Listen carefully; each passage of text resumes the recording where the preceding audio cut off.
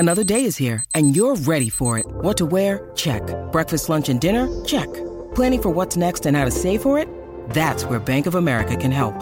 For your financial to-dos, Bank of America has experts ready to help get you closer to your goals. Get started at one of our local financial centers or 24/7 in our mobile banking app. Find a location near you at bankofamerica.com/talktous. What would you like the power to do?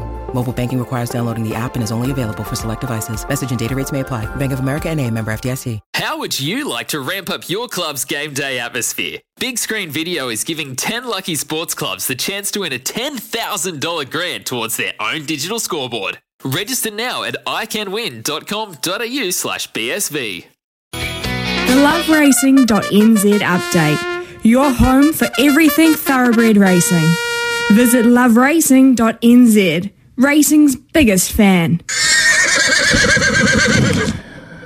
Louis joins us this morning, Wingatui this afternoon, but of course tomorrow it is Eagle Farm, and the markets are saying what, Louis? Well, there's been lots of support for Entrivier, and I've just come with a little bit of a warning. I just say a caution.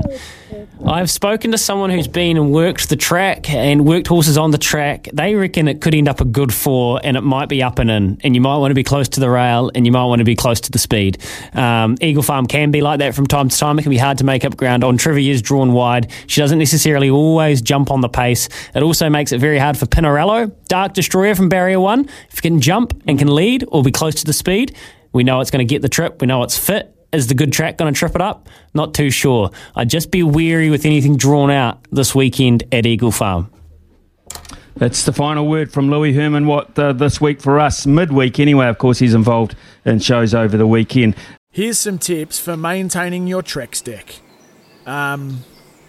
Occasionally wash it with some soapy water or a pressure cleaner. Trex composite decking is low maintenance and won't fade, splinter or warp. Trex, the world's #1 decking brand.